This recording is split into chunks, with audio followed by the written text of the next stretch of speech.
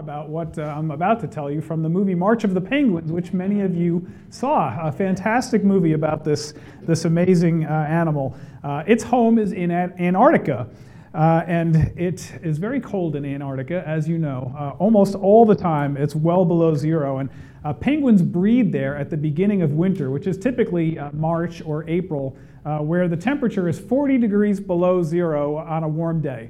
So hard to imagine that kind of temperature. But when they're ready to breed, the mature penguins walk from the edge of the ice where they feed. They walk inland about 50 to 75 miles, waddling on their little feet. It takes them a long time to get that far away.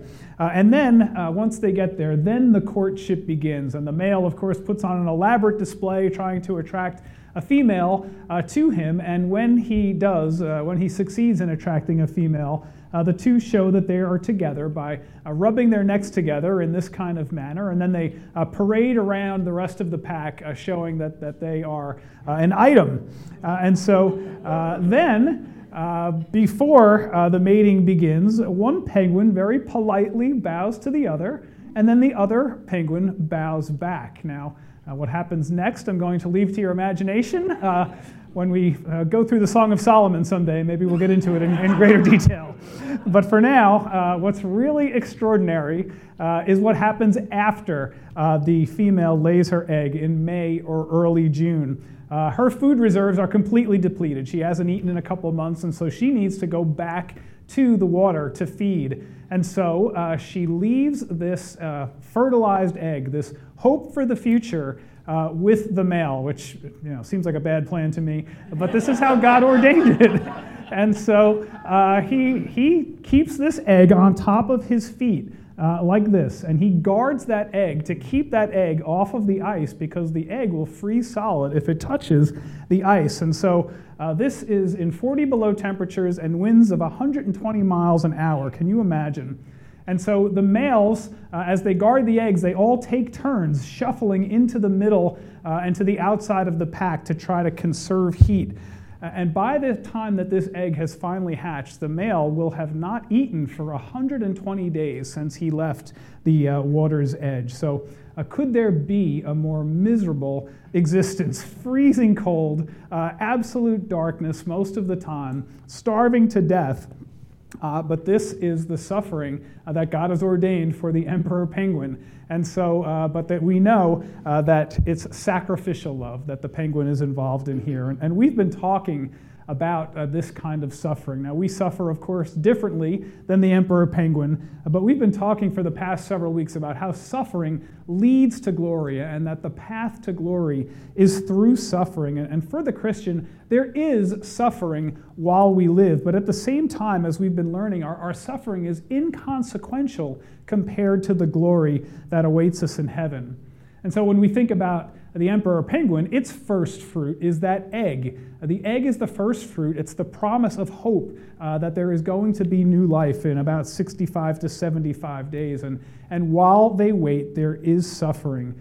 They are part of creation, and creation groans. And creation groans as it waits to be redeemed. And like creation, we groan as well, waiting for the redemption and the glory that will one day be ours. And if you look around the world today, you cannot deny that creation is groaning, right? Between what we're seeing with the virus and what we're seeing with our politics and everything else that's happening, creation groans today, and we are longing for redemption. So creation groans, we groan, but we groan in hope.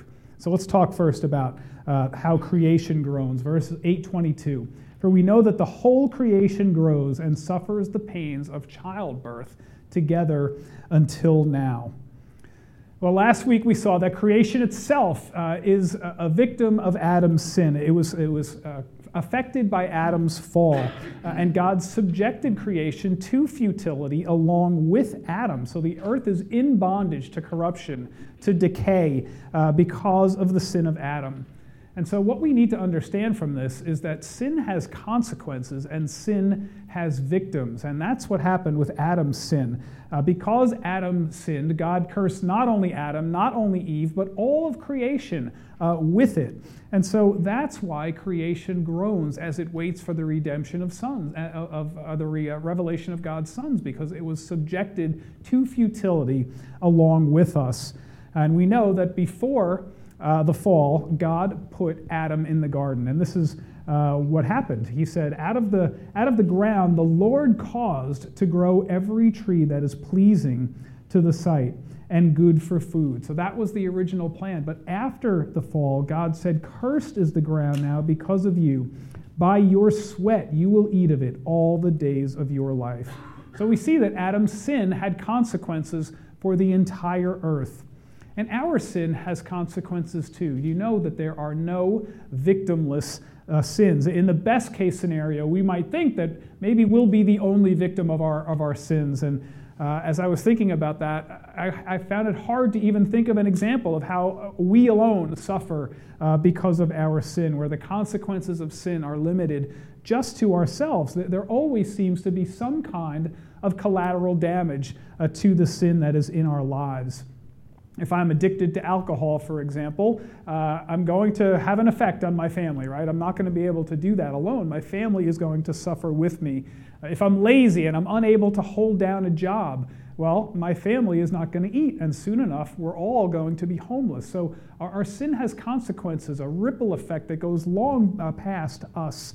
And so even the sins in our own minds and in our own hearts have a way of tainting our own souls so that we're not the same anymore. And what we project outwardly because of the sin that we internalize has an effect on those people around us as well. In Adam's case, he might have thought, well, it's just Eve and me. Who else could possibly be affected by my sin? But what we understand from this passage is that there were people to come, and every single person who ever followed them was affected by sin. And not only that, but creation was affected too and suffers these consequences. So when we sin, we just have to understand that there are victims, there are consequences, and sometimes the damage can't be undone. So in verse 22, the victim of creation sin, beyond Adam, beyond Eve, beyond us, is creation itself. Creation itself groans as it does, waiting for the day that God will redeem it. And we understand that Paul was personifying creation again, as he did back in verse 19 when he said that creation waits eagerly for the redemption of the sons of God. And here creation is suffering the pains of childbirth now as it waits for the revelation of God's sons. So what do we understand from this? Creation groans like a woman in childbirth, like a woman in labor. And we see that creation is devolving. You need to watch the news for 5 minutes to know that creation is devolving, right? We see it all over the place. One of the laws of physics is called the second law of thermodynamics. Many of you have heard this before. Maybe you younger people have memories of this from your school days, but it says that there is a natural tendency of any isolated system to degenerate into a more disordered state. In English, that means that what is orderly devolves into chaos, and we see that all around us, right? Whenever we see an ordered system, eventually it becomes chaotic. So that's what's happening to creation. It is suffering the consequences of Adam's sin, and it groans as it waits for redemption. It's under the weight of sin, but it will not groan endlessly, and it doesn't groan without hope. And that's why Paul used this metaphor of childbirth when he was talking about how creation groans. It's like an expectant mother in the pain of childbearing. So childbearing is painful. All of you ladies who have given birth, you understand that. And husbands who have been with them, we know that it is very painful to watch your wife go through those kinds of labor pains. But there is a day when she enters into labor, and there is a period of time where that suffering is great, but at the end of the suffering, she has a baby to show for it, right? And so the labor pains, they end. So while she's groaning, she's not whining or moaning like she's complaining. She's actually groaning under the pain of childbirth. But it's a groan that ends when the baby is finally born, whether it lasts for hours or days or however long the labor lasts. And the same is true of creation. Creation's not whining or complaining. It's literally under the weight of the curse of sin as it longs to be redeemed. And on that day, the unforeseen circumstances of Adam's sin to Adam anyway, those are all going to be reversed. And right now, creation is groaning like an expectant mother. And we don't know how much longer the groaning is going to go on. It could be centuries, it could be millennia, or it could be today. It could be this afternoon that the Lord Jesus returns. And so when it does, when he returns, whenever it is, that is when creation will be redeemed. So creation groans as it waits under the pain of childbirth together until now. And we groan also, verse 23. And not only this, but also we ourselves, having the first fruits of the Spirit, even we ourselves groan within ourselves, waiting eagerly for our adoption as sons, the redemption of our body. So creation groans, and we groan with it. As we talked about last week, because humanity is fallen, because sin and death entered into the world when Adam sinned, there is present suffering, and each one of us knows from our own experience that this is true. Even if we are believers. And sometimes because we are believers, we will suffer because of that. But Paul describes believers as those who have the first fruits of the Spirit. And that's a metaphor that his readers would understand. The first fruits is a metaphor in a farmer's life for the beginning of the harvest, which promises that more crops are to come. The first fruits were just a foretaste of the greater harvest that was yet to come. And in the Old Testament, there was a feast to celebrate the beginning of the harvest, and that was called the Feast of First Fruits. And it took place at the beginning of the harvest, and it signified Israel's gratitude to God and its dependence on God for all that was given and all that would be coming later on. According to Leviticus 23, an Israelite would bring a sheaf of the first harvest to the priest, and the priest would wave the sheaf up to the heavens, and that was called a wave offering, thanking the Lord for this gracious provision.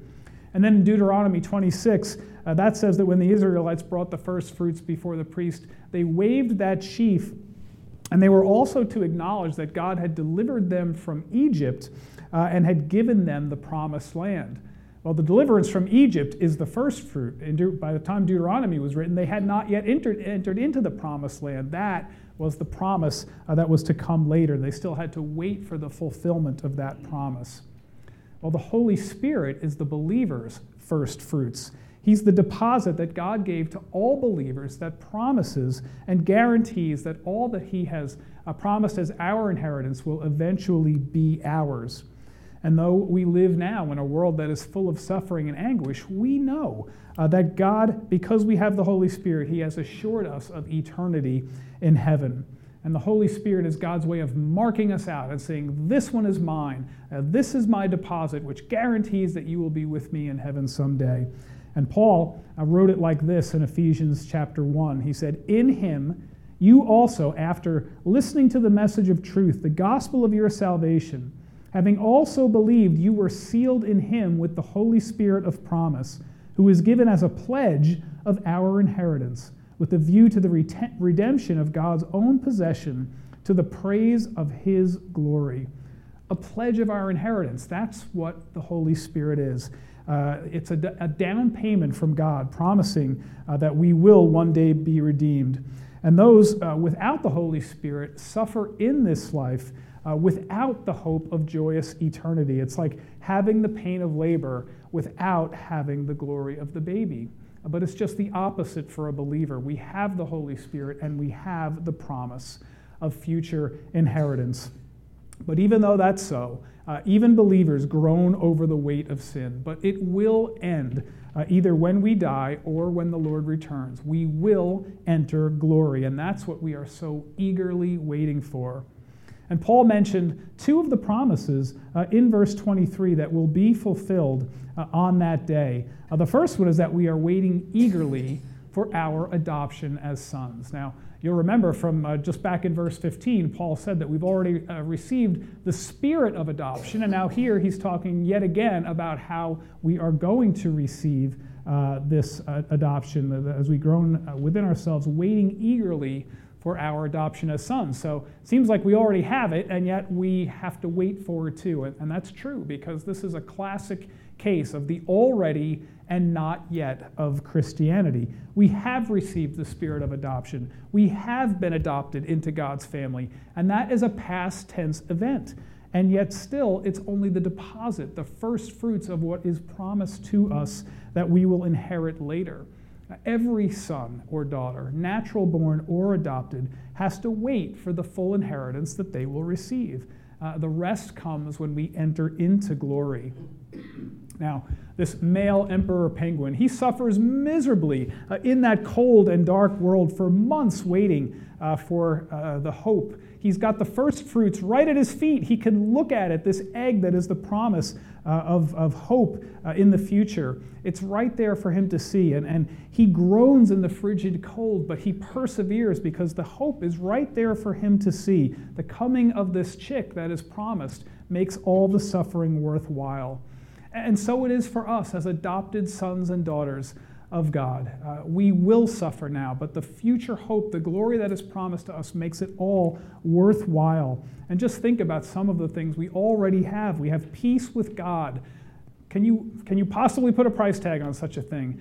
Peace with God. We have the Holy Spirit, the presence of the Holy Spirit in our lives, and the fact that our eternity is secure. And that's just the first fruits of what we have. We can't even begin to imagine all that we are going to inherit, just a foretaste of the things that are yet to come. So we have we have the spirit of adoption, and yet we're waiting for our adoption as sons. That's the first promise. The other promise that Paul mentioned here in verse 23 is the redemption of our bodies. And God will glorify these aging and decaying and dying bodies. Can I get an amen? Amen. Amen. Won't that be a great day? We drive down here on the way down to church, and Molly says, "Oh, this hurts." And I say, "Yeah, that hurts." And one day, we're never going to say that. We're just going to be glorifying the Lord, and nothing is going to hurt anymore. How amazing is that going to be? Well, our bodies are going to be changed somehow. Somehow, there is going to be a time when we don't suffer any more pain, decay, corruption, not even death.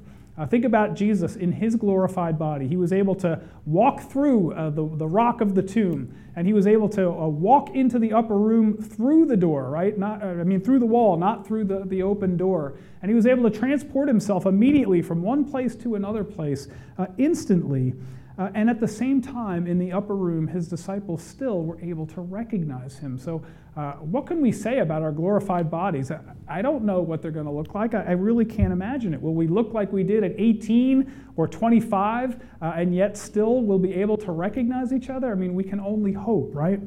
I don't know what it's going to be like, but I know that God promises that these new bodies are going to have the capacity to do things that our bodies could never dream of doing today, well beyond what is possible for us today. So today, if you're feeling sick, if you have aches and pains, if you're hurting, if you've received a bad diagnosis or anything, you can trust in the promise that all of this will be gone someday. They'll all be a thing of the past. We'll never have to deal with them again in our glorified bodies. But in the meantime, there will be groaning. You and I will groan. And it's not a whining, it's not a complaining, it's not a moaning. It's just a response to the pain, the real pain of living in a fallen world.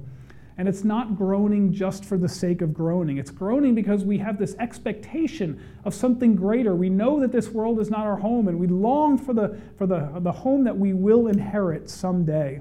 Paul said it like this in 2 Corinthians chapter 5, "For indeed in this house we groan, but groaning because we are longing to be clothed with our dwelling from heaven." We groan in anticipation of what will be, what it will be like to be clothed with our dwelling from heaven. And so we do groan, but let's always remember that we groan in hope. Verses 24 and 25, "For in hope we have been saved, but hope that is seen is not hope. For who hopes for what he already sees? But if we hope for what we do not see, with perseverance we eagerly wait for it. So Paul said it's in this hope that we have been saved. I want you to notice that that is past tense.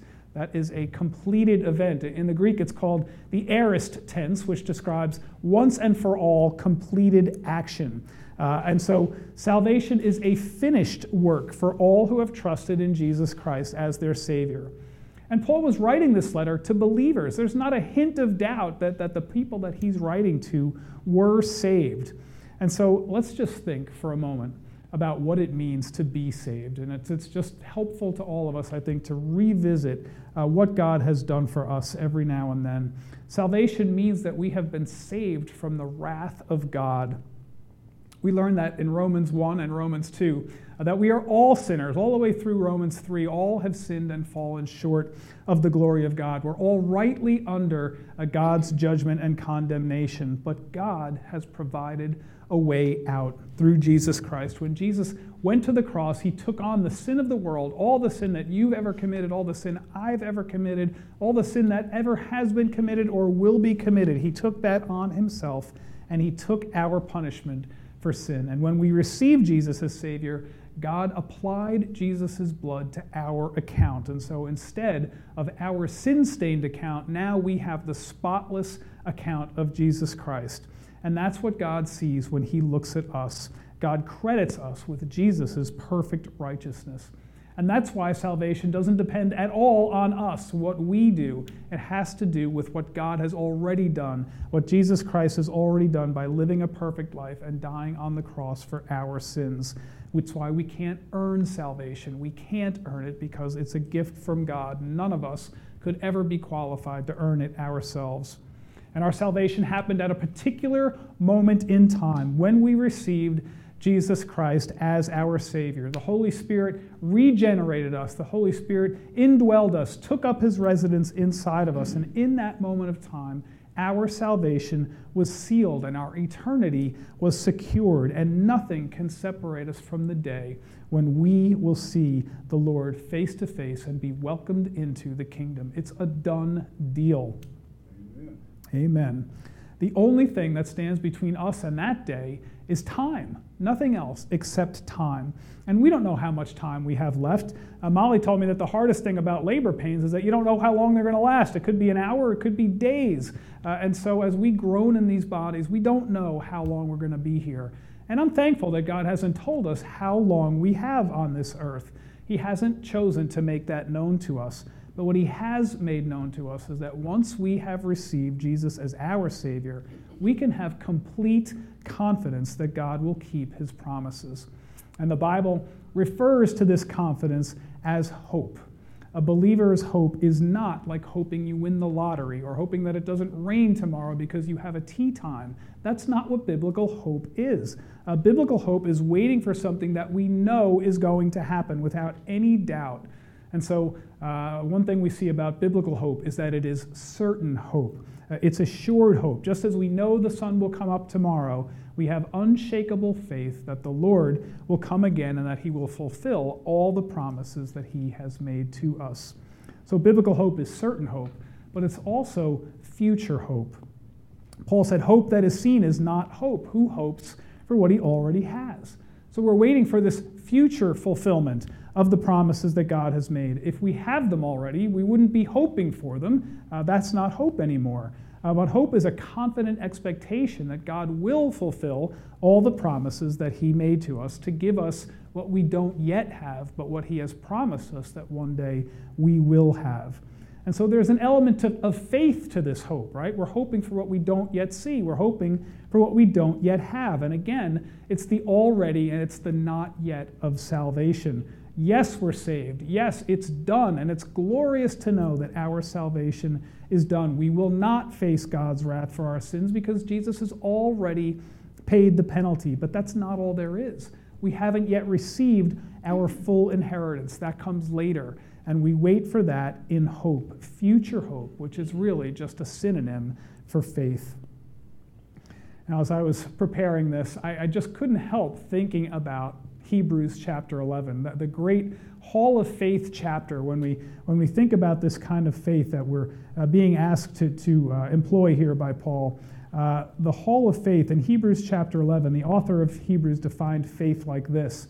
Now, faith is the assurance of things hoped for, the conviction of things not seen. So we see this confident expectation, this sure faith is synonymous with hope. And the author then talked about the faith of Enoch and Noah and Abel and Abraham and Sarah and their descendants. And then he said of all these people in Hebrews chapter 11, verse 13, he said, all of these died in faith without receiving the promises, but having seen them and welcomed them from a distance, and having confessed that they were strangers and exiles on the earth. So even these folks who lived 4,000 years ago, a future hope, always looking to the future with certainty that God would fulfill his promises. And then throughout the chapter, Hebrews 11, the author ran through the whole history of Israel, talking about the stalwarts of the faith, from Abraham to Moses to David and all the prophets. And in verses 36 to 40, here's what he said about some of these people. And others experienced mockings and scourgings, yes, also chains and imprisonment.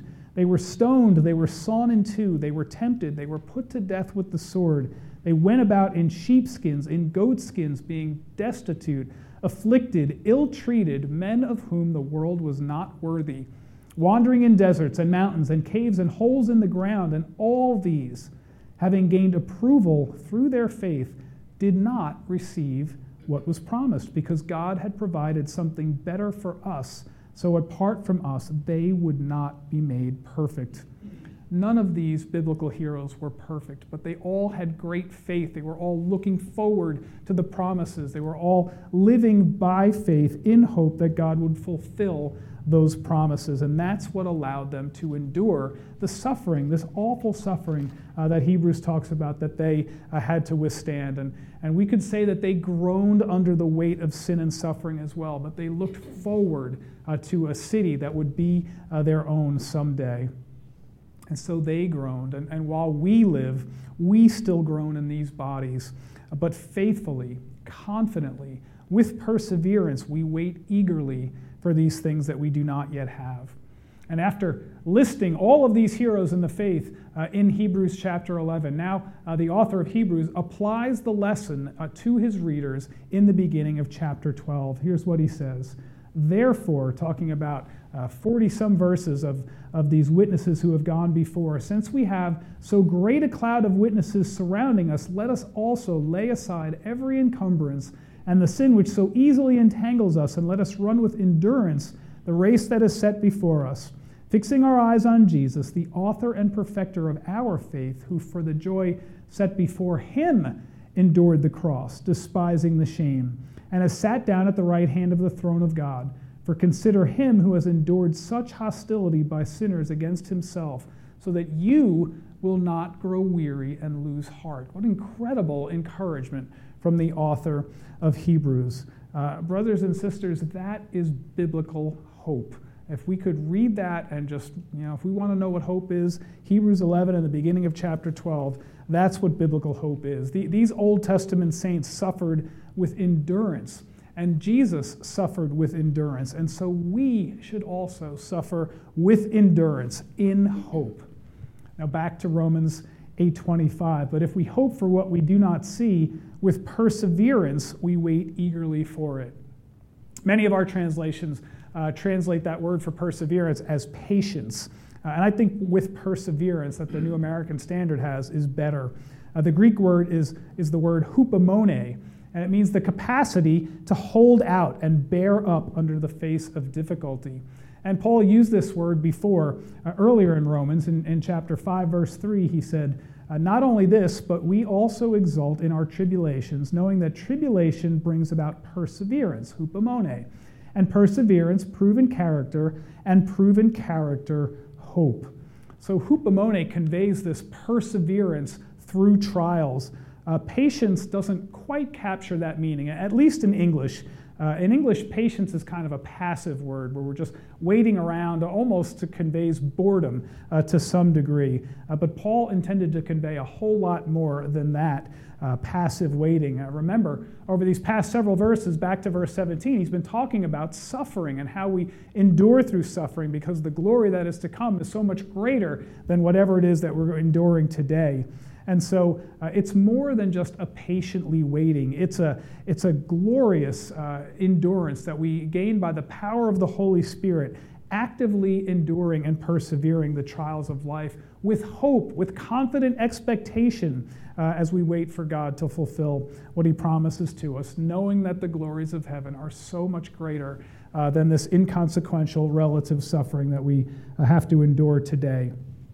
And this word, eagerly wait, that we see at the end of verse 25 is the same word we talked about last week.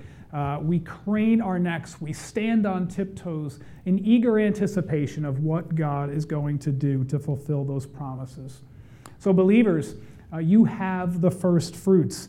We may not be able to look down at our feet like the penguin can look at and see that egg, but we know that we have the first fruits because we have the Holy Spirit. We suffer with the Lord Jesus. We're being led by the Spirit. All of those great assurances that we talked about earlier in chapter 8, these are ours, and by these we know that we have the first fruits.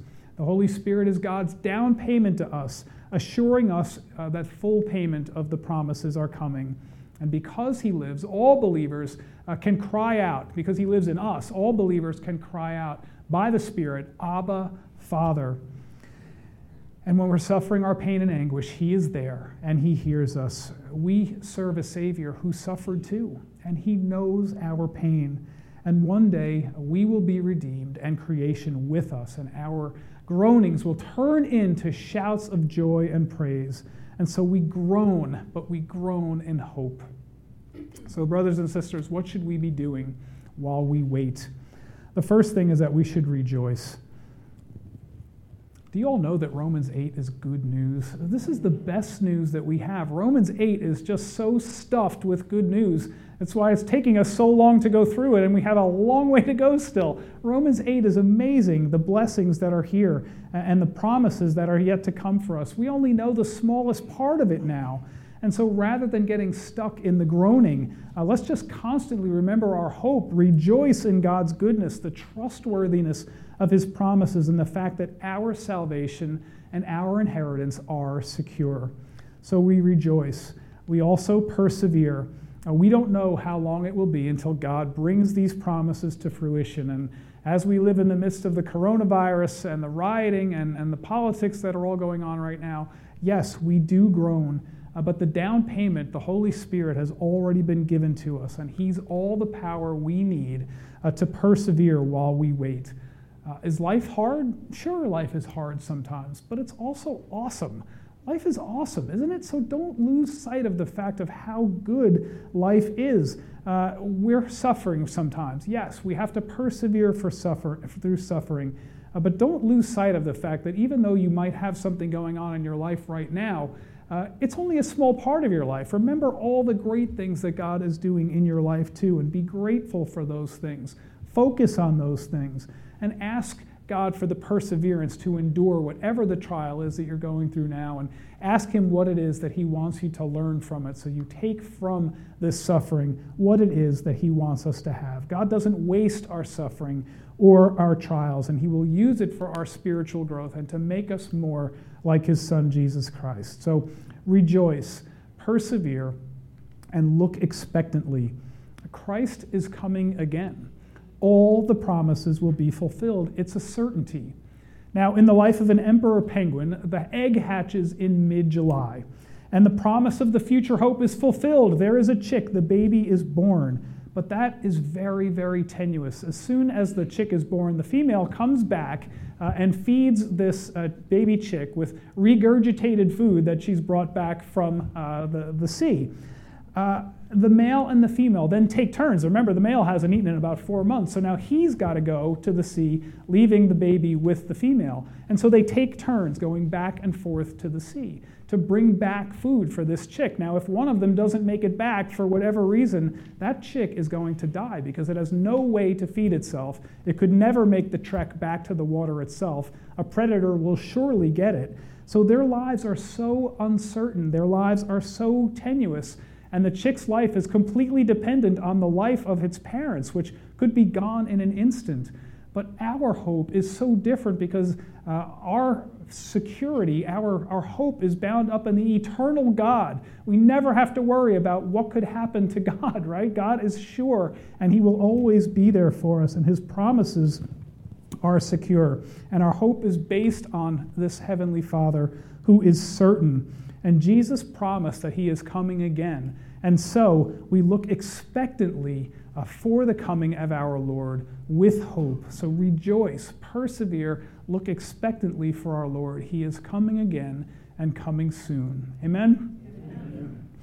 Lord God, we thank you for these verses in Romans chapter 8, which give us Lord, just such optimism as we think about the future, even though in the present there is difficulty. And Lord, we don't know what's going to happen over the next week or the next couple months with the election coming and with coronavirus hovering and lingering. Lord, we don't know these things, but Lord, we can have optimism because your promises are secure, and our hope is not on what's in this earth. Our hope is eternal, Lord. Our hope is in you.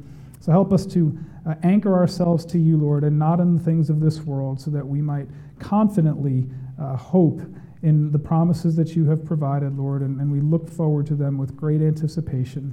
Lord, we thank you for your Son, who makes it all possible because of his death on the cross, and we praise him. We praise Jesus, Lord, and we just come before you humbly this morning, Lord, thanking you for the Lord Jesus Christ, and it's in his name we pray. Amen.